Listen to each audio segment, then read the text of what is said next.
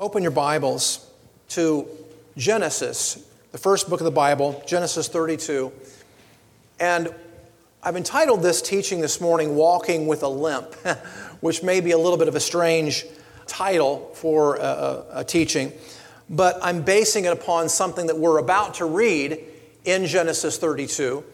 And before we get there and before we read that, I just want to give you a little bit of preliminary information to set up where we're going with this. So for the last several weeks, let me first of all say that there seems to be a theme woven in many of the teachings, from Brent's teaching last week to a couple of the teachings that I've done, going all the way back to Eric Burton's teaching when he was here. And that theme seems to be going after God with all of our hearts, with everything that you got. That seems to be the theme that's kind of woven in all these teachings for the last several weeks. And, you know, I would also like to say on that note that I just personally believe that God wants us to, at some point, to get out of the kiddie pool and go out into the deep waters where the current is strong, because it's only there that we'll experience the awesomeness of God and how He can be awesome in our lives in particular. As we prepare to read this master text here in Genesis 32, let me give you a little bit of a backdrop so that you're kind of caught up to this passage in Genesis 32. We're about to read about Jacob. Now, Jacob was the grandson of Abraham. He's the son of Isaac. And the nature of Jacob, I think, is pertinent here to talk about before we read this. And that's that Jacob operated fairly independent of God for most of his life. If Jacob had a life philosophy, I think it would be this: if it is to be, it's up to me. If it is to be, it's up to me, I think is how he probably lived his life. And maybe it was his life philosophy. That certainly is the way he lived it. And I think that's the way that a lot of people live our lives. If it's to be, it's up to me. And we live our lives fairly independent of God for the most part.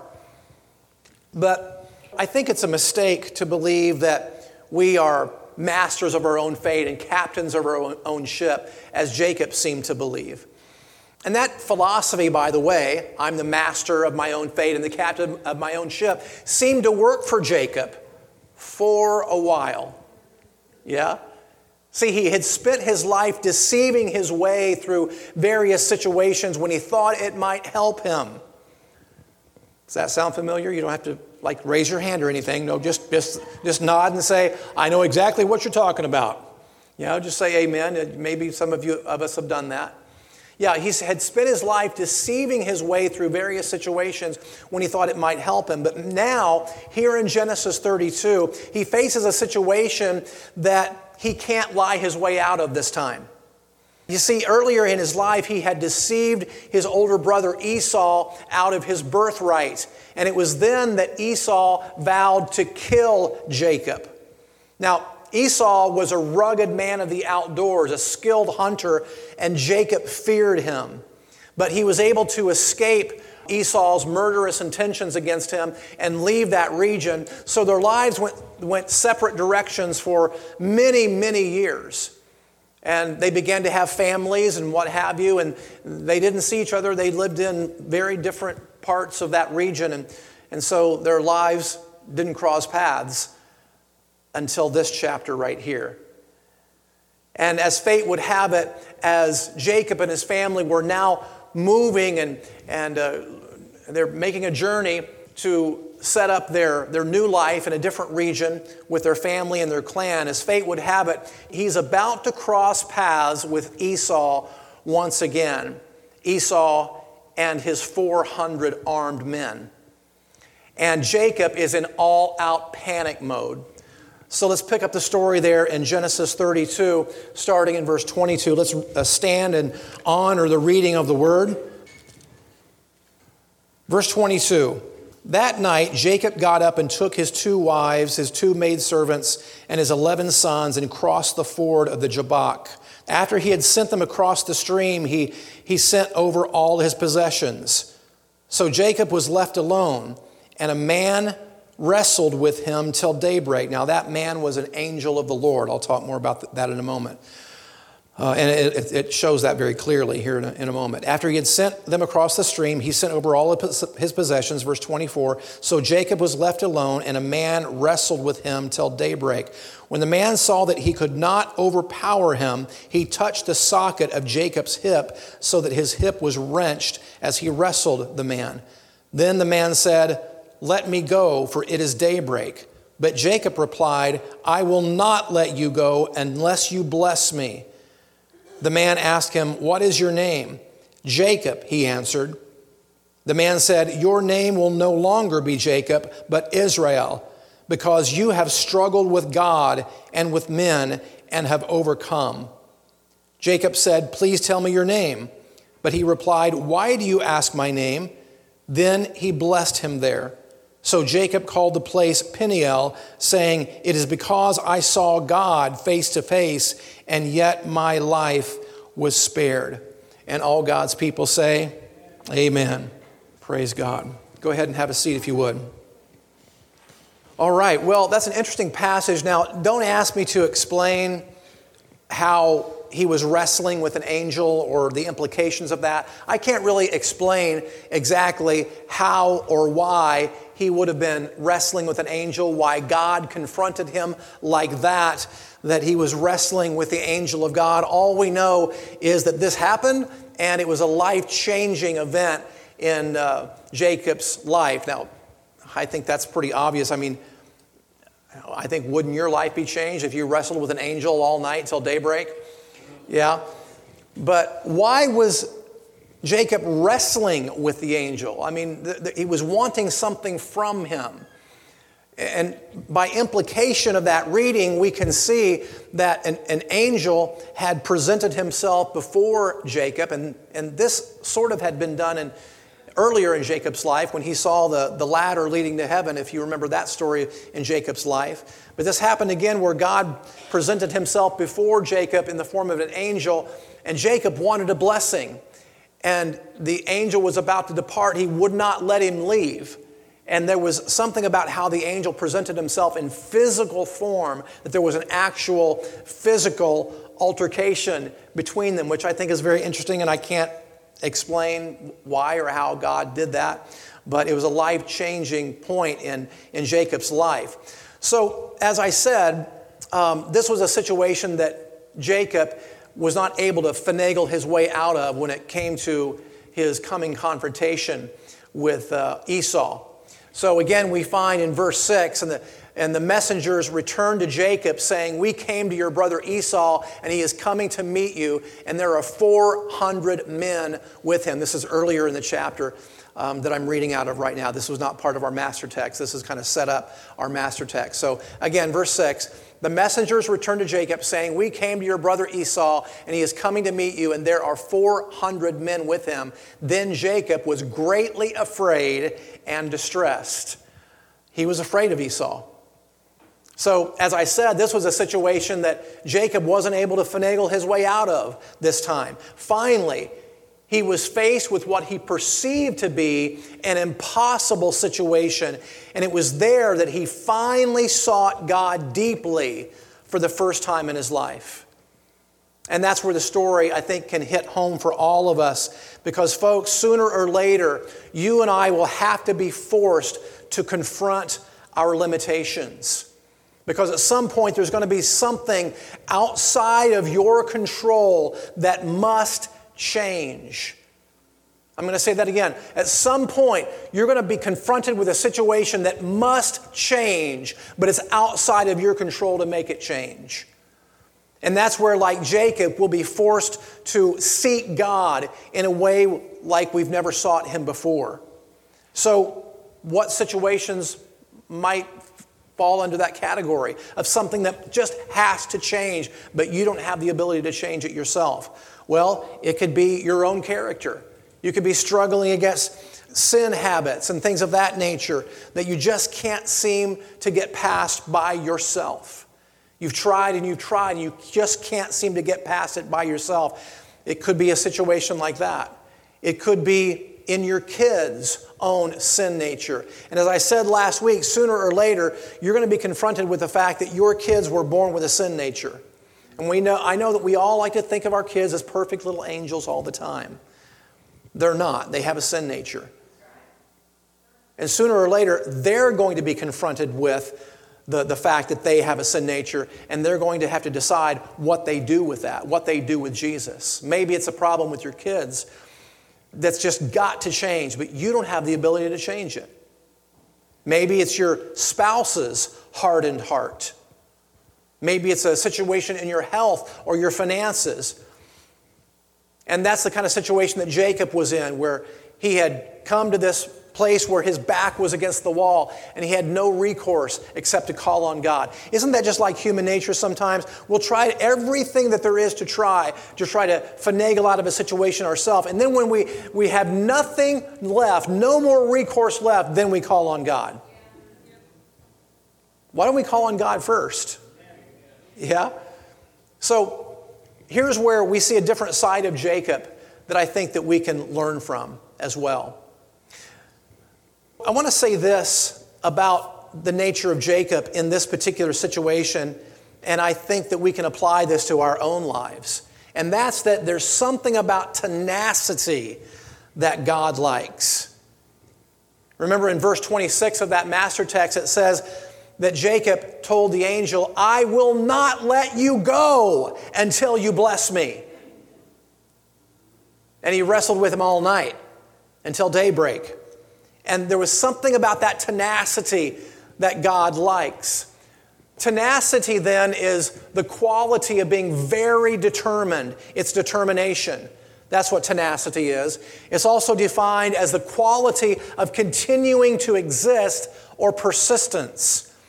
And I like this third definition. It's the quality of being able to grip something firmly, and by connotation or implication, to grip it firmly for a really long time and not being willing to let go. That's tenacity. And that's the quality that we see here with Jacob that I believe that God liked because he blessed it, didn't he?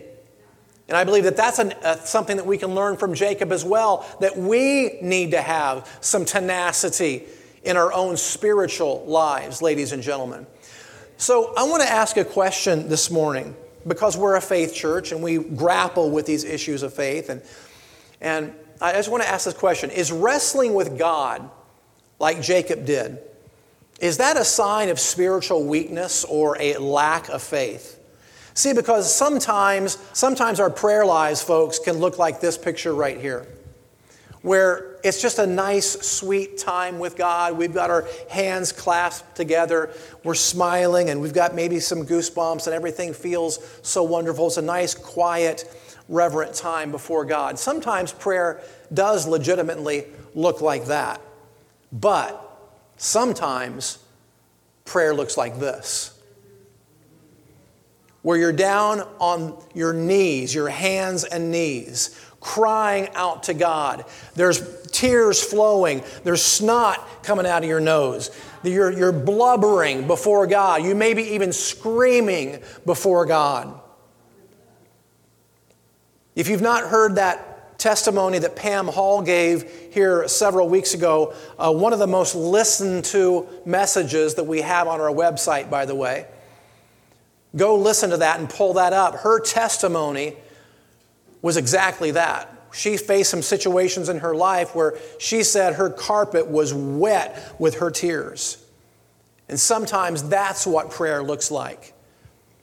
So is praying like that on the right, is that a sign of weakness or a lack of faith? Well, I will submit to you that it is a sign of weakness in that you are acknowledging, God, I have no way out of this except for you. I am weak and helpless. And I have no way out of this except for you, Lord. You're my only recourse. So it is acknowledging your own weakness in that regard, but is it a lack of faith? I'm going to give you the lyrics to a song here in just a moment by Amy Grant. She's got a really interesting song called Better Than a Hallelujah, and I'm going to let you see the lyrics here in a moment. But before I pull those up on the screen, I think that one of the potential downfalls of a, quote, word of faith or faith church like this is that sometimes in our times of distress and frustration and turmoil, we feel like we can't be honest with people. We can't be honest with ourselves. And we can't be honest with God because we have to keep a stiff upper lip and never cry out to God in desperation. And yes, I agree that we do need to develop our walk of faith and not collapse like a house of cards when things go south. Yeah, that's true. However, I want to give you permission, folks, to pour out your heart to God sometimes. When Eric Burton was here, there was people up on this floor all over the place pouring out their hearts to God. You know, I think that something in our church shifted on that Sunday when we poured out our hearts to God and we grabbed a hold of the horns of the altar, if you know that reference. We grab a hold of the horns of the altar and we will not let go. There's merit in that. There's merit in that. So let me give you the lyrics to this song that's pretty interesting and causes us to contemplate this truth that I'm presenting this morning. This is not the whole song, but just some excerpts out of it. God loves the drunkard's cry, the soldier's plea to not let him die, better than a hallelujah sometimes. The tears of shame for what's been done, the silence when the words won't come, are better than a hallelujah sometimes. We pour out our miseries, God just hears a melody. Beautiful the mess we are, the honest cries of breaking hearts are better than a hallelujah sometimes. Makes you think, doesn't it? See, folks, listen, if we're taking our cues from the Bible, I don't always base my theology on songs, okay? Because there's a lot of songs out there with bad theology. But I think this hits a chord that we can look in the Bible and see that there were people that did this. See, if we're taking our cues from the Bible, then we have to acknowledge that there were people in the Bible who did this, and God commended them for it. Okay? So with the examples from the Bible that I'm about to give you, these were people who did cry out in their times of distress, and they were commended for their faith. Because these were people who were just in God's face all the time with their requests. The first example is that of David, whose laments fill the book of Psalms as he poured out his heart to God in times of distress and frustration. In fact, his cries of distress and frustration were literally canonized as part of the Word of God. I think that's interesting.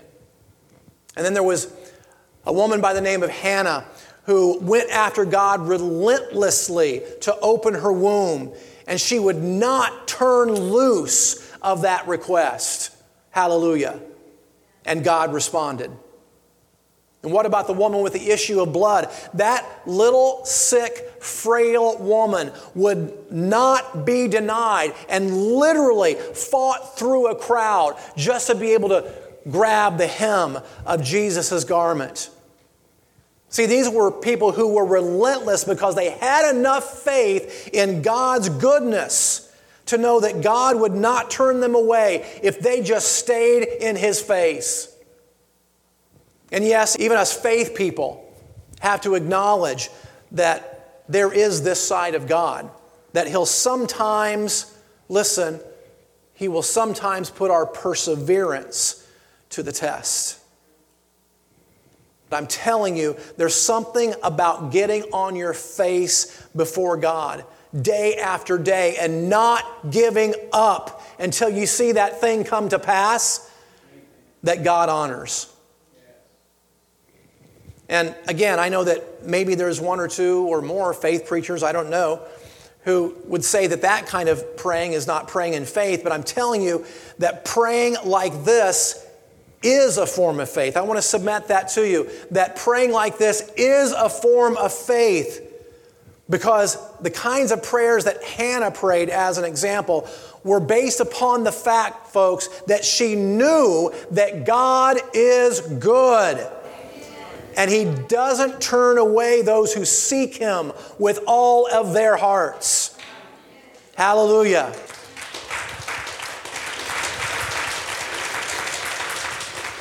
Well, as for Jacob, again, our master text in verse 26 says this: Jacob replied, I will not let you go unless you bless me.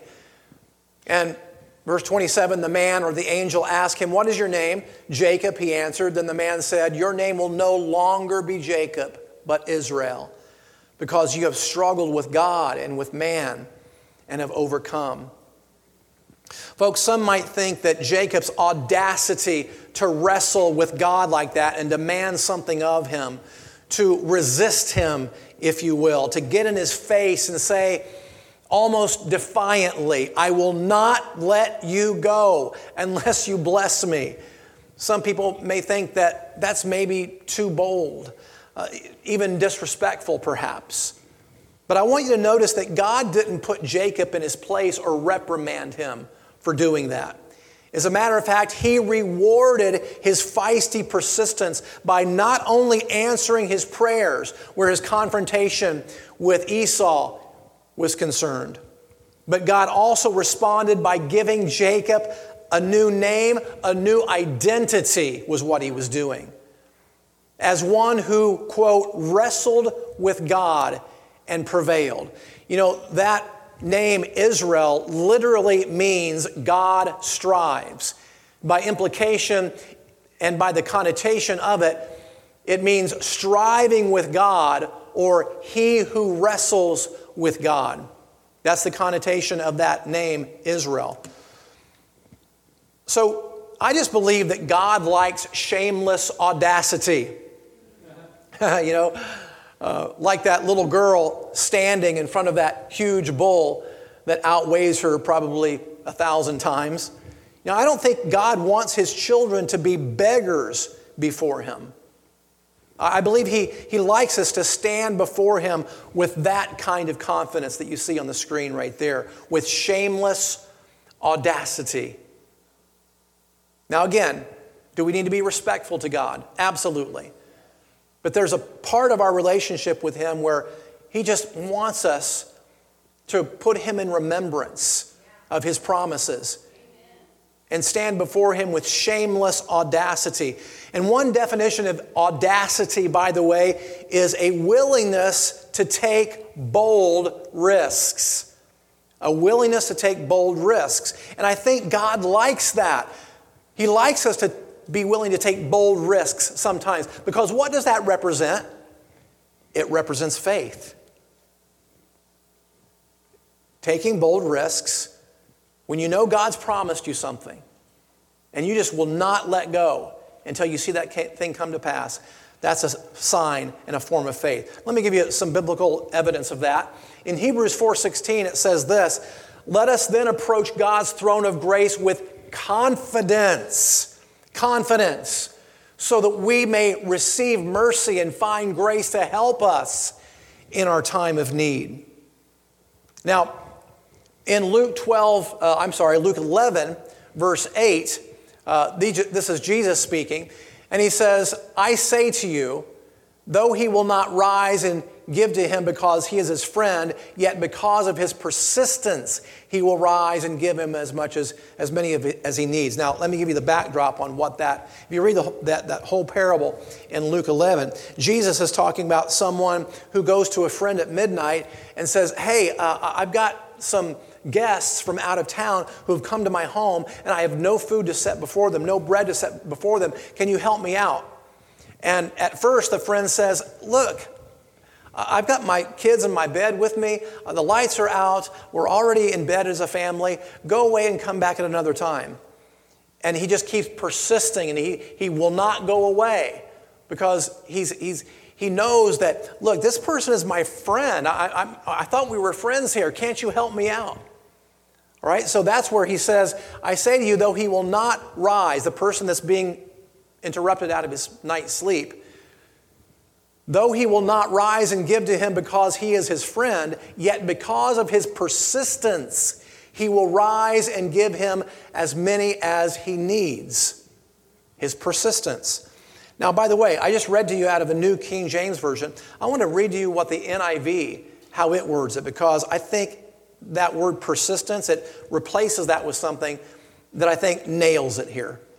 And it says this, I tell you, even though he will not get up and give you the bread because of friendship, yet because of your shameless audacity, he will surely get up and give you as much as you need. Shameless audacity.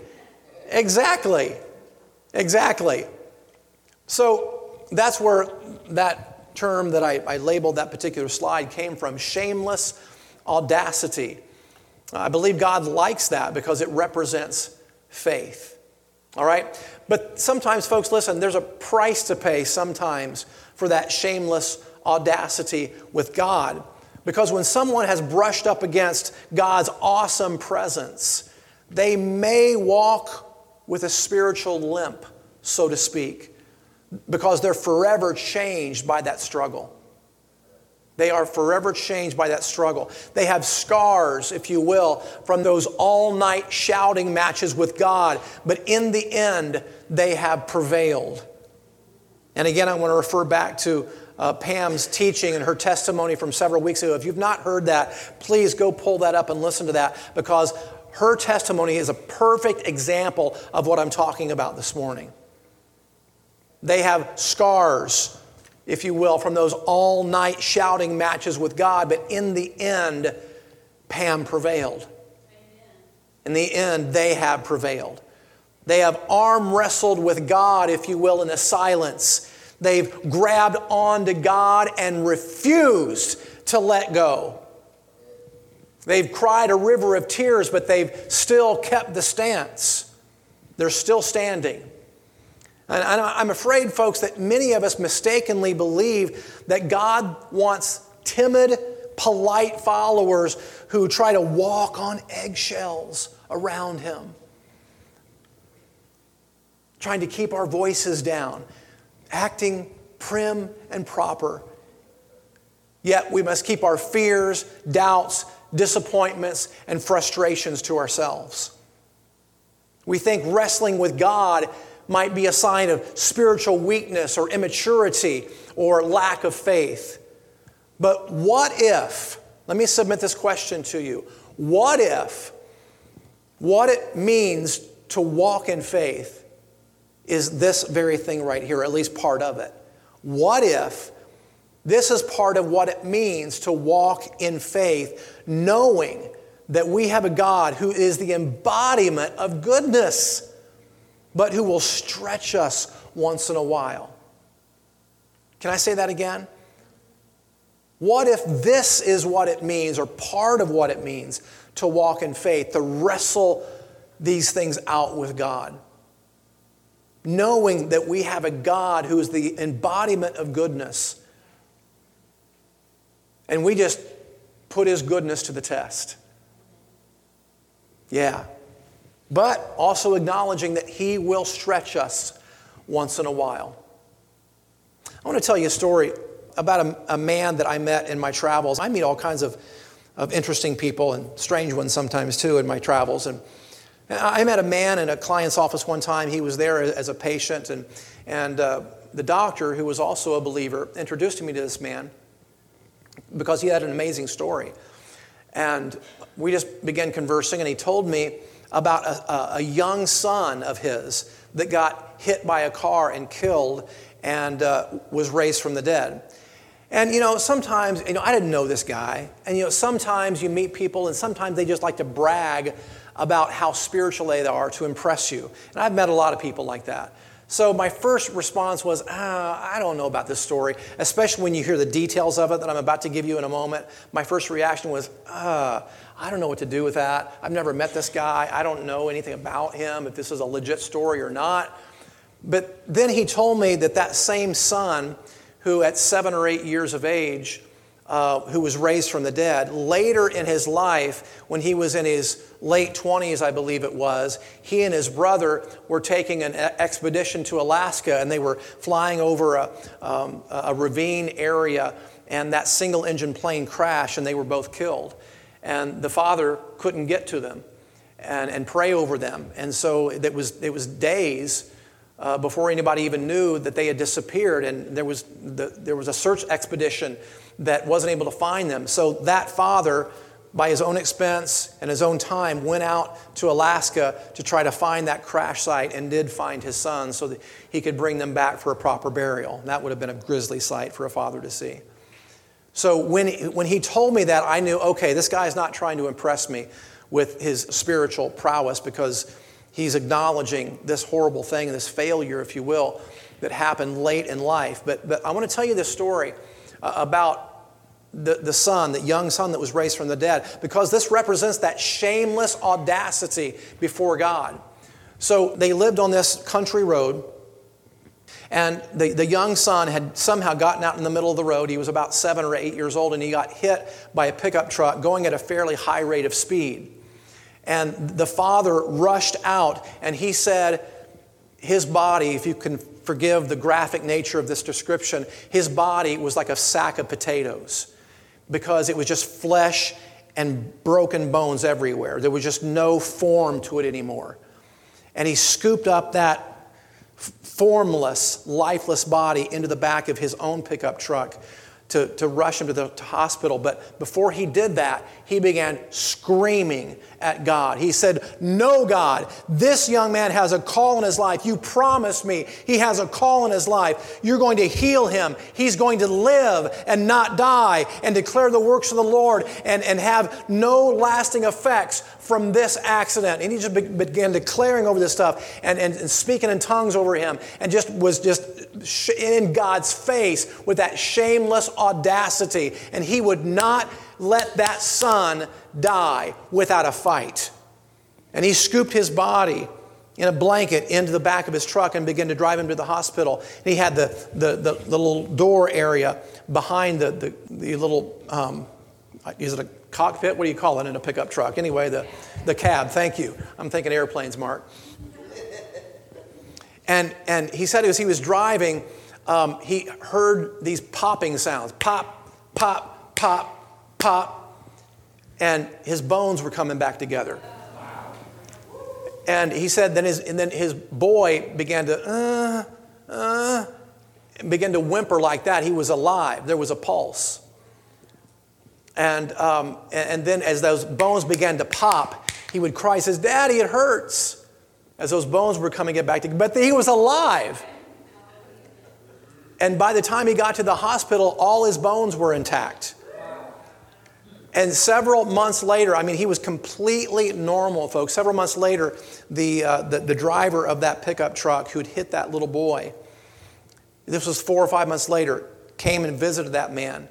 He knocked on his front door, and you could just tell his countenance was fallen. He said, "Sir, I just wanted to come and tell you how sorry I am that this happened. I'm so sorry." And he said, "Oh, you hadn't heard. Look out in the backyard. That's the son that you hit. He's alive and well and doing just fine." Hallelujah.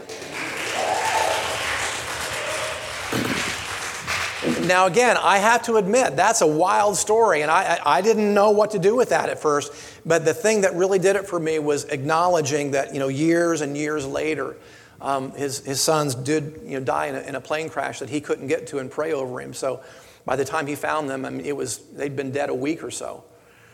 So that's a horrible outcome. But that shameless audacity is why I wanted to tell that story to you, because that father would not allow that son to die without a fight. He fought God over that.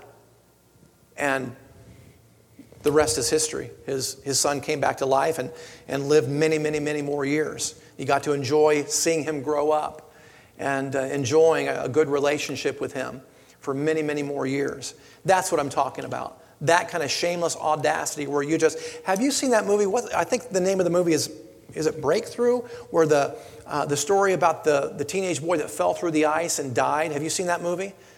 If you've not seen that movie, go watch that. You can pull it up on Amazon Prime or Netflix, I think, has it. If you have any of those movie services, go look up that movie Breakthrough. That's what she did. He fell through the ice and died. He's laying in the hospital and he's expired, and she's wrestling with God, screaming at God about, no, this is not going to happen.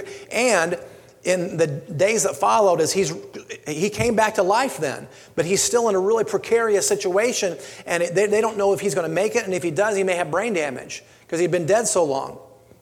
And she's wrestling with God over this, and she will not take any negative words. She will not hear any negative words. She drives people out of the hospital waiting room. She says, if you're going to talk like that, you're not going to stay here, and I'm leaving. I mean, she's really brash about it. But she was fighting a good fight of faith. So that's an example of that shameless audacity. Amen. So then, folks, listen, I don't believe that God wants timid little teddy bears as followers, but people that approach Him with confidence. I don't believe that God wants little teddy bears that are afraid to approach Him in confidence. As a matter of fact, that passage that we just read out of Luke 11, New King James is persistence, and NIV is shameless audacity. Well, that word there is anadia, and it means shameless persistence without embarrassment. That's what that word means. Now, I want to read you what Strong's Concordance says about that. Listen to this. That word, anadia, which is, again, shameless audacity or persistence, it is the shamelessness of a faith-led believer who is not halted by human fears, even when others cry, overdone. In other words, accusing them of being extreme or excessive. All right, listen, folks. When you pursue God like that, with shameless audacity, there's going to be some people within the church even who will think that you're just a little bit odd, who you think that you take this thing way too far. But that kind of confidence before God is what I believe God likes.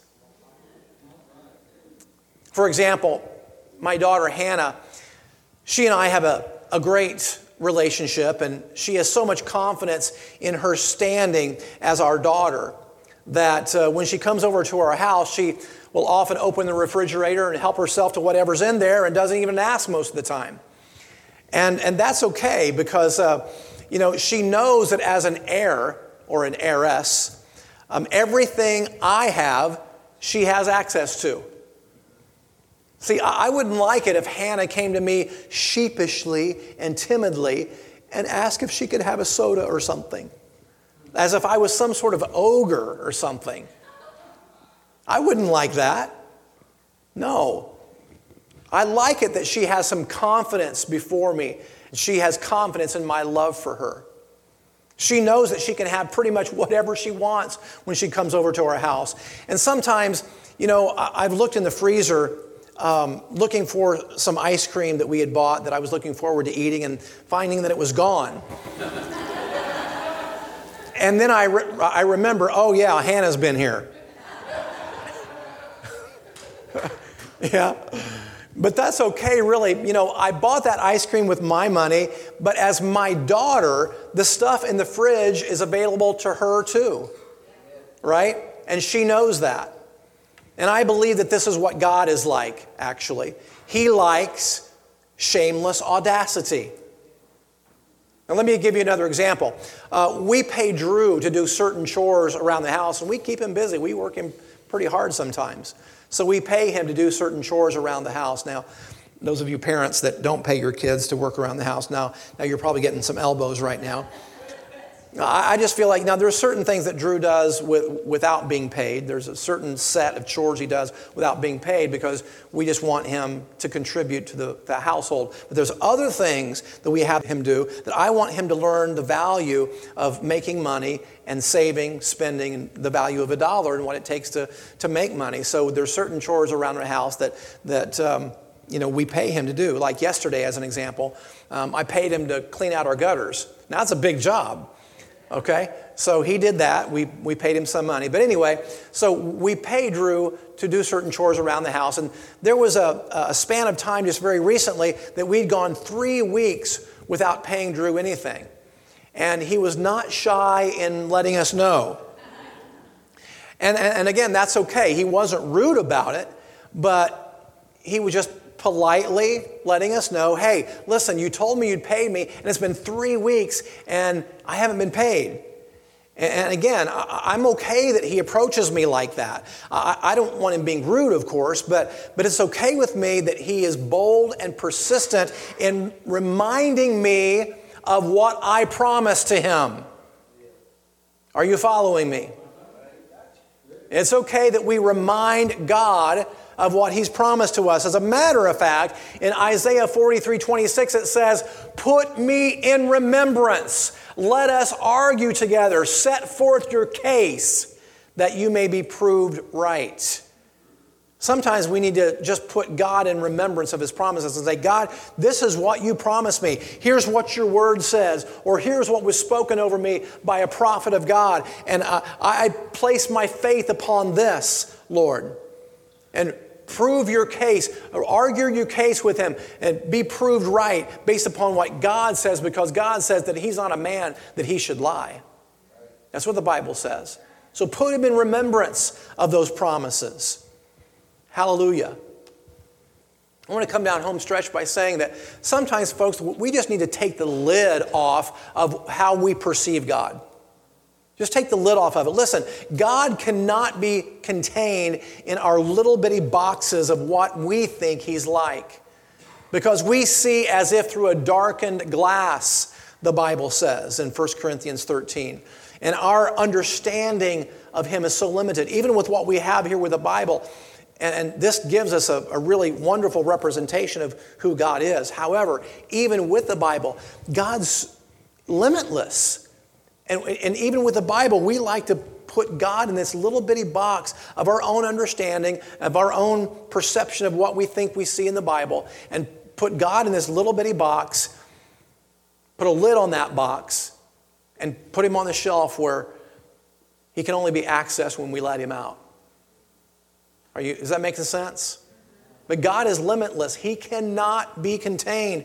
This is why King Solomon once said in 2 Chronicles 2:6, "But who is able to build a temple for him, since the heavens, even the highest heavens, cannot contain him?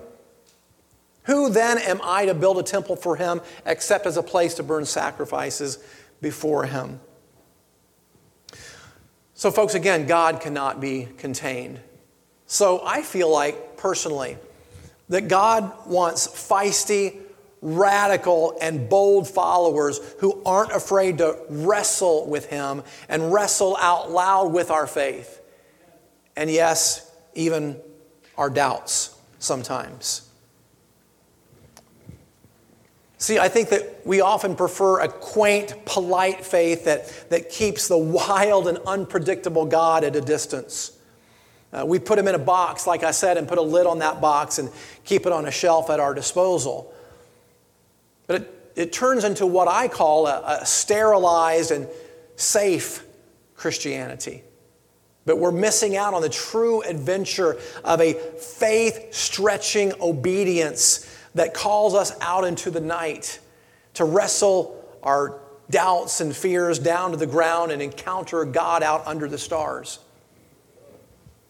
Have you ever done that? Just gone out under the stars and just wrestled with God? I have a few times. As a matter of fact, some of the very seats that you're sitting on are wet with my tears. You ever done that? Just went after God and told God, there's way, way more of this that I know that I can experience. There's way more of you that I want, that I've not yet experienced, and I have to get there.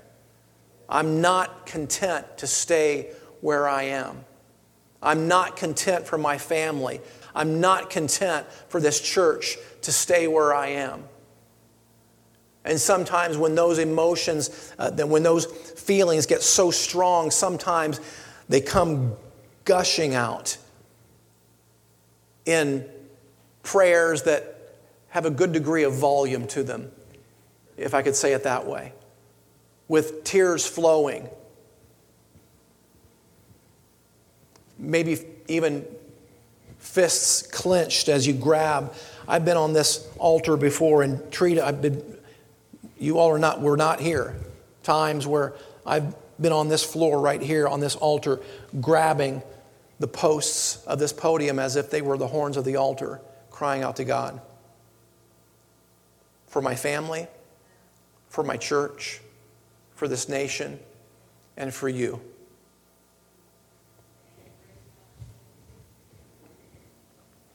So in my life and in my ministering, I want to be one who leads and walks with a limp, so to speak, like Jacob. A person within a community like this one who would rather not just go through the motions of spirituality, but who is hungry and thirsty just to be in God's awesome presence and to encounter the true and living God, rather than just to be comfortable in our own self-made, boxed-up world where Jesus' presence is kept safely at a distance. I don't want that. I don't want a stale Christianity. So what do we do with a teaching like this then?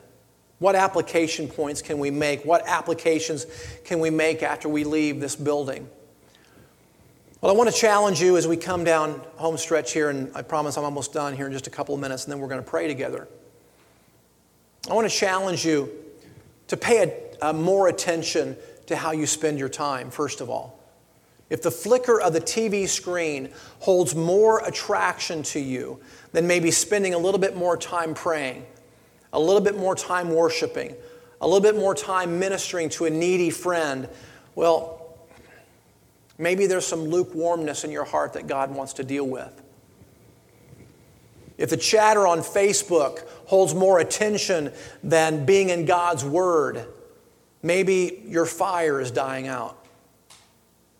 Listen, folks, listen. Don't wait for a calamity to come into your life to drive you to your knees. Stir yourself up in your most holy faith right now. Right now. And if something you've been praying for seems delayed somehow, well, maybe God is calling you out of the kiddie pool into the deeper waters where the tempest is strong. Maybe you need to turn off the TV and be alone with Him and wrestle that thing out. And maybe we as a church need to be more diligent in seeking God in corporate prayer like we talked about last week. And yes, those opportunities are coming in the coming weeks. But again, you don't have to wait for me to spearhead something like that. You can get together amongst yourselves and call a faith friend and get together, just 2 or 3 of you. And that makes a difference. So maybe we need to be spending more time in corporate prayer and not being satisfied just to come and do our usual Sunday morning thing, but rather finding out what God might do when we get together and wrestle with Him in prayer together. And when we seek God like that, then we will experience Him on a whole new level. I just want us to spend a little bit of time in prayer together. Hallelujah. What we're going to do, I just felt like God inspired me to do this. There may be some of you here this morning that, you're listening to this message and maybe a little fire was lit under you. And maybe that needed to happen. Maybe you were challenged that wow, I've been on cruise control for quite a long time now. I don't want to be on cruise control anymore. I don't want to just go through the motions of my spiritual life. Maybe you want to go deeper. And if that's the case, we've got a couple of couples here that are happy to pray with you, not only for that reason. You just want somebody to agree with you that, man, I don't want to be a stale, lukewarm Christian. I want to take this thing deeper. And I want to agree with somebody to help me today to get on a path of passion. But I don't want to limit it to that, because I know that some of you may be listening this morning that you have been wrestling with God with certain things. You have been wrestling with God over your children, or your finances, or your health, or a character issue, whatever the case may be. And you would just love somebody to agree with you in prayer and just join our faith to yours.